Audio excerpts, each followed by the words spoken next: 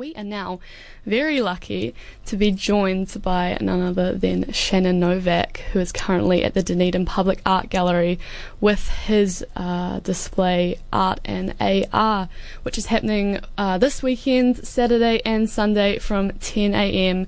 until 4 p.m. Shannon, are you there? Can you hear me? Yes, I can. How is it at the moment? Are there many people at the DPAG? Yeah, no, it seems like a typical kind of Saturday morning. There's people coming in, and the artwork or installation is kind of situated in the main foyer, so you get a lot of people who are just walking through to other shows come and have a look. Oh, fantastic. And are you going to be manning that equipment all weekend? Yes, I'm going to be here all opening hours, Saturday, Sunday. Oh, fantastic. All right, so obviously, you've extended the direct physicality with your exhibit, The Expanded Gallery, before. Yep. How did this Gordon sculpture concept come about out of that? So the Expanded Gallery is the overarching project that I have at the DPAG, and that's kind of just exploring different ways we can extend thinking about what a gallery is and where art might live. And so I've done, work in different spaces around Dunedin, so outside the gallery, but are still in some way linked to the gallery, and things sort of moving into digital space, so website interventions, social media interventions, so artwork appearing on Facebook and Instagram that are actual artworks, and now this, which is kind of another digital artwork that's this virtual sculpture floating in the middle of space, something that would be quite impossible by other means of creating an artwork. Oh, fantastic. And you're using the Microsoft HoloLens as your augmented reality device. Have you used this for any projects previously? Why the HoloLens in particular? No, this is the first time. I've been using smartphones pretty much the last 5 years to do this kind of work, and now I'm just sort of looking at what headgear might do, which changes the whole experience. With your smartphone, you're looking down at things often, but with the headgear, you've got your head up and you're looking directly at something in space. It frees you from the phone, and it frees you to be able to walk around freely and look at the sculpture in space. That's very cool. Are you particularly AR savvy? Is that why you've started to use this, or do you just think it's a bit of cool technology to incorporate in your artistic practice? I think it's a bit more than the technology. When I use AR, it was to explore or try and solve a challenge I had, which was around making artwork over objects that are too big to make it over otherwise, like the Sky Tower, for example. I wanted to make an artwork that spread all over the Sky Tower, and obviously that's super expensive if you're doing it through traditional measures with paint or vinyl. Even digital projection, that costs a lot of money. And AR for me was the answer at the time, just being able to hold your smartphone up to the Sky Tower and see artwork unfold in real time over that building. So, for me it's less about, hey, let's use a cool technology because it's cool and it's the latest thing, but it's more about how we use it in a meaningful way to explore art and different possibilities that the technology affords. So, for example, it could enable me to create artwork over protected or heritage surfaces, which no other form, I guess, of art can do. Oh, I see. That's very cool. Has that occurred overseas before? Have you seen that on some sort of heritage or protected building and that inspired you to bring that to New Zealand? No. It was back, I think, in 2012 that I kind of stumbled upon it, and I hadn't seen or heard anything about it. I just stumbled on it when I was facing the challenge of how do I get artwork onto surfaces that might not be the greatest to try and get artwork onto. And it just, after I did Sky Tower, it just sort of went from there, and it grew and it grew. And, I thought, hey, we've got, these protected buildings around Auckland. Why not create artwork over those surfaces using this technology? Were you the first to do that in New Zealand? I haven't seen any other examples of that technology used at that time in New Zealand. I was aware of a few artists working loosely with it overseas, particularly in the US, who were doing things like you'd be able to walk into a space and you could see some kind of animation appear, just some random animation appear in the middle of space. But the way I used it was different to the way others were using it. I was creating virtual artwork that actually sits well with the surface that it's on, not just kind of something randomly put in space. It's something that actually moves over the surface of a target, like a wall or a painting or a chair or a door. And that was just out of curiosity, using something that was supposed to be used for advertising mainly, so people using their phones on magazines to bring pages to life in a different way. Okay, so it was about the relationship between the object you were projecting on and the projection itself as well? Yes. Fantastic. So I guess art is a form of augmented reality in itself. Where do you think AR's place is in the art world, and what's the future for the relationship between AR and art in your opinion? I think it's like, if you look historically, it's always kind of been around in different forms, with or without technology. So, I mean, there were kind of murals way back that kind of gave the illusion of another world in the world that you live in. So, it might be simple as a vista or something painted on a wall that gave the illusion that there was another world within your world. And then it kind of grew from there, adding more and more technology over time. Now it's kind of, quite digital and probably pretty smartphone based at the moment. That's where the market is. It's quite a ubiquitous device, I guess, that most people have, the smartphone, so that's where it's kind of rested.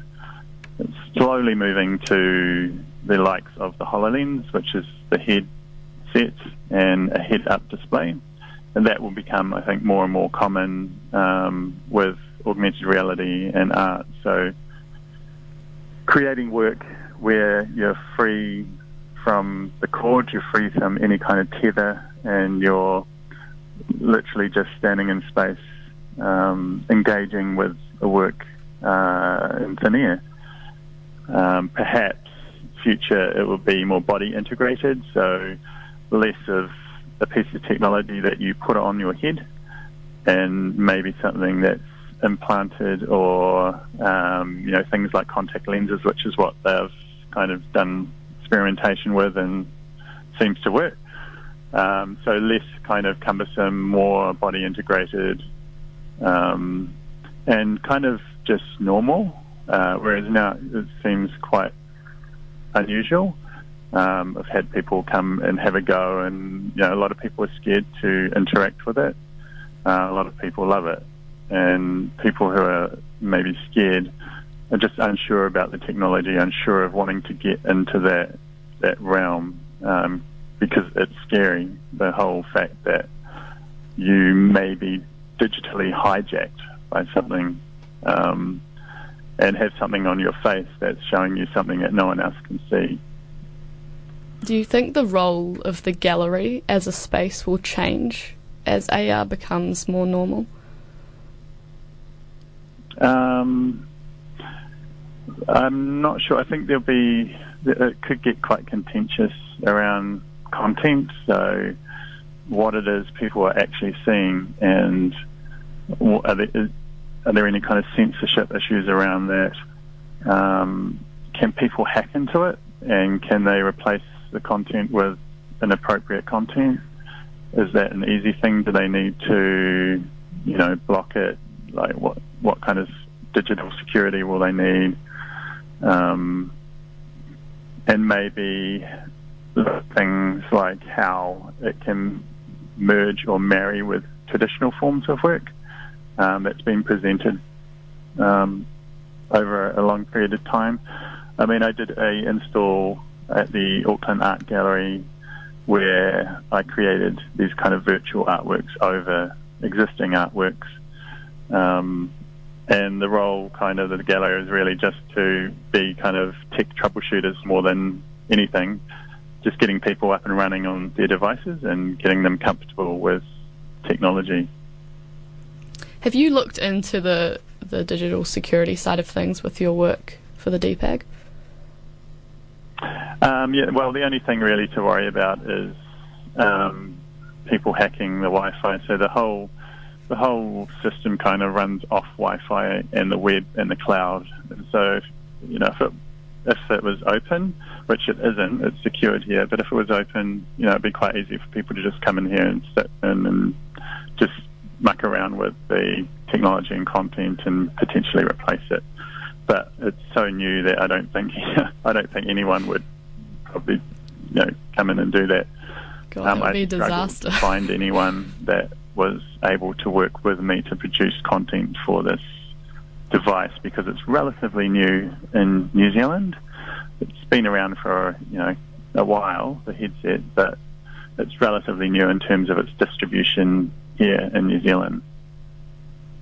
Oh yeah, well, I hadn't heard of it before your exhibit, so I can see why people would still be hesitant to engage with it if it hasn't been normalised yet.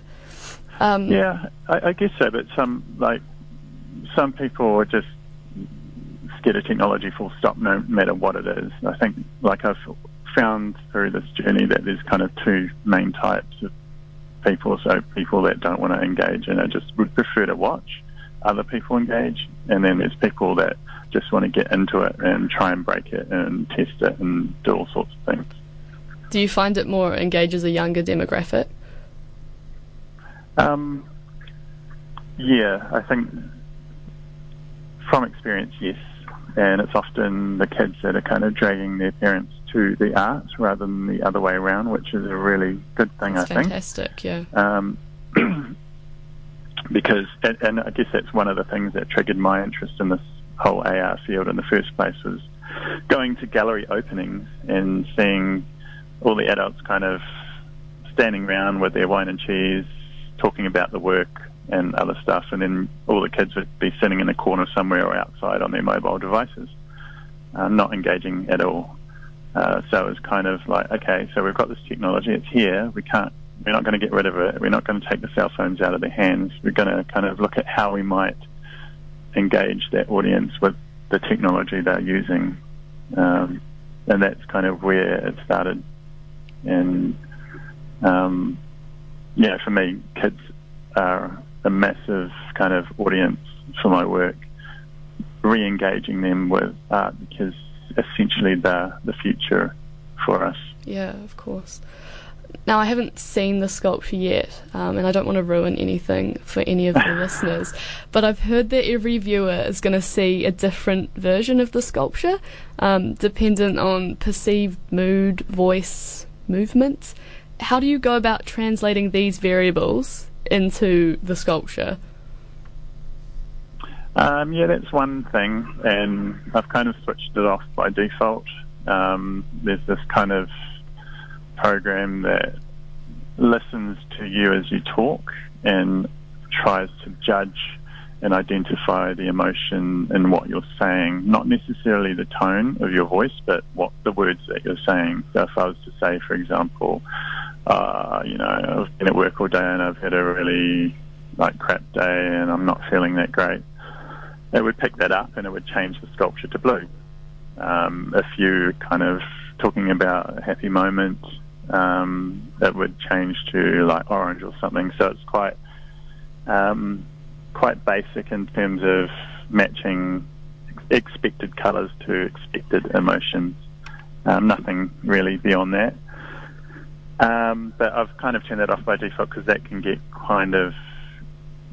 it can throw people a little about you see these sudden colour changes and you're not really sure why it's changing. So I've turned it off and allowed people to have more control. So to literally say a colour like green, and it will change to green.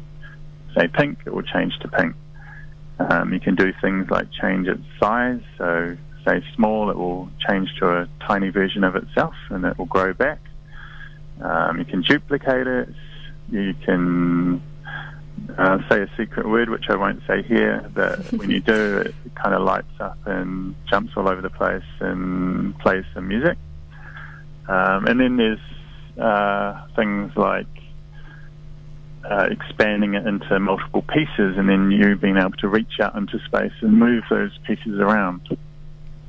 It's quite Black Mirror. Have you seen Black Mirror, the Netflix series? Yeah. It is very Black Mirror. It's kind of, it's a little creepy, and like some people when they're working with it, they love it, and then some people are just like, oh, this is trouble. This is going to be trouble in future.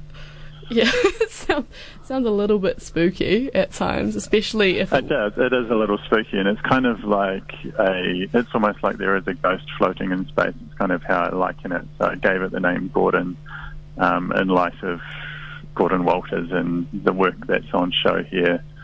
And it's almost like the spirit of, for me, it's an apparitional spirit of Gordon. Oh, I was going to ask you about that, yeah. Surely the title was no coincidence. Yeah. So it's like this spirit floating in space. Oh, that's a lovely tribute. Gordon Walters' new vision, of course, currently showing on the second floor of the DPAG. It's the huge feature exhibit, which I talked about last week, but it's a really, really good exhibit for you to go along to have a look at. And while you're going, maybe pass by Shannon's VR set, AR set on the way. Did the idea of creating that individual and unique experience for every viewer influence the addition of all those structural differentiations? Why did you include those in instead of just the floating apparition with no sort of engagement? I was interested in what it could do that other forms of art can't do. So it was about pushing the boundaries of what art is and what it can do. So, for example, you've got something floating in space there that's virtual. I mean, it'd be hard pushed to find any other kind of form of art that would allow you to do that. Maybe projection in a clouded room or misted room could potentially do it, but not at that true three-dimensional level. Doing things like being able to change its scale just with a voice command. Other forms of art, it's not something that you can do easily.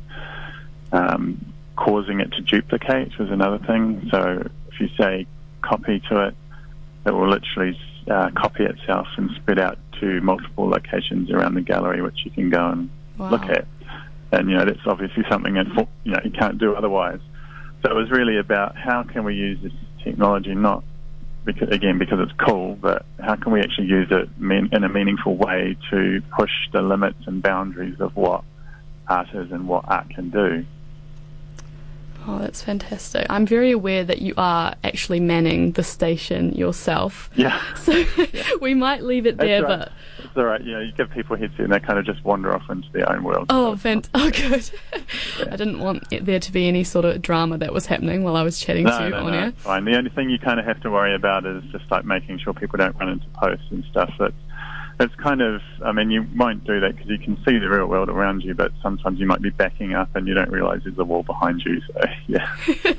Yeah, be careful if you go to the DPAG today. I'm very much looking forward to coming up and having a play after my show is finished. Definitely come up. Very exciting. Thank you so much for talking to me today on the DPAG Late Breakfast Show. Thank you, Shannon. Thanks for having me. Thanks. Cool. We just cut him off there. That was not very professional. Shannon Novak, he is going to be there all weekend, Saturday and Sunday from 10 a.m. until 4 p.m. Those are the opening hours. It's totally free at the DPAG, using the Microsoft HoloLens with his interactive sculpture, Gordon. Head along there now while there's still not many people. There's not a huge crowd. Thank you so much for talking to us, Shannon. let's have some more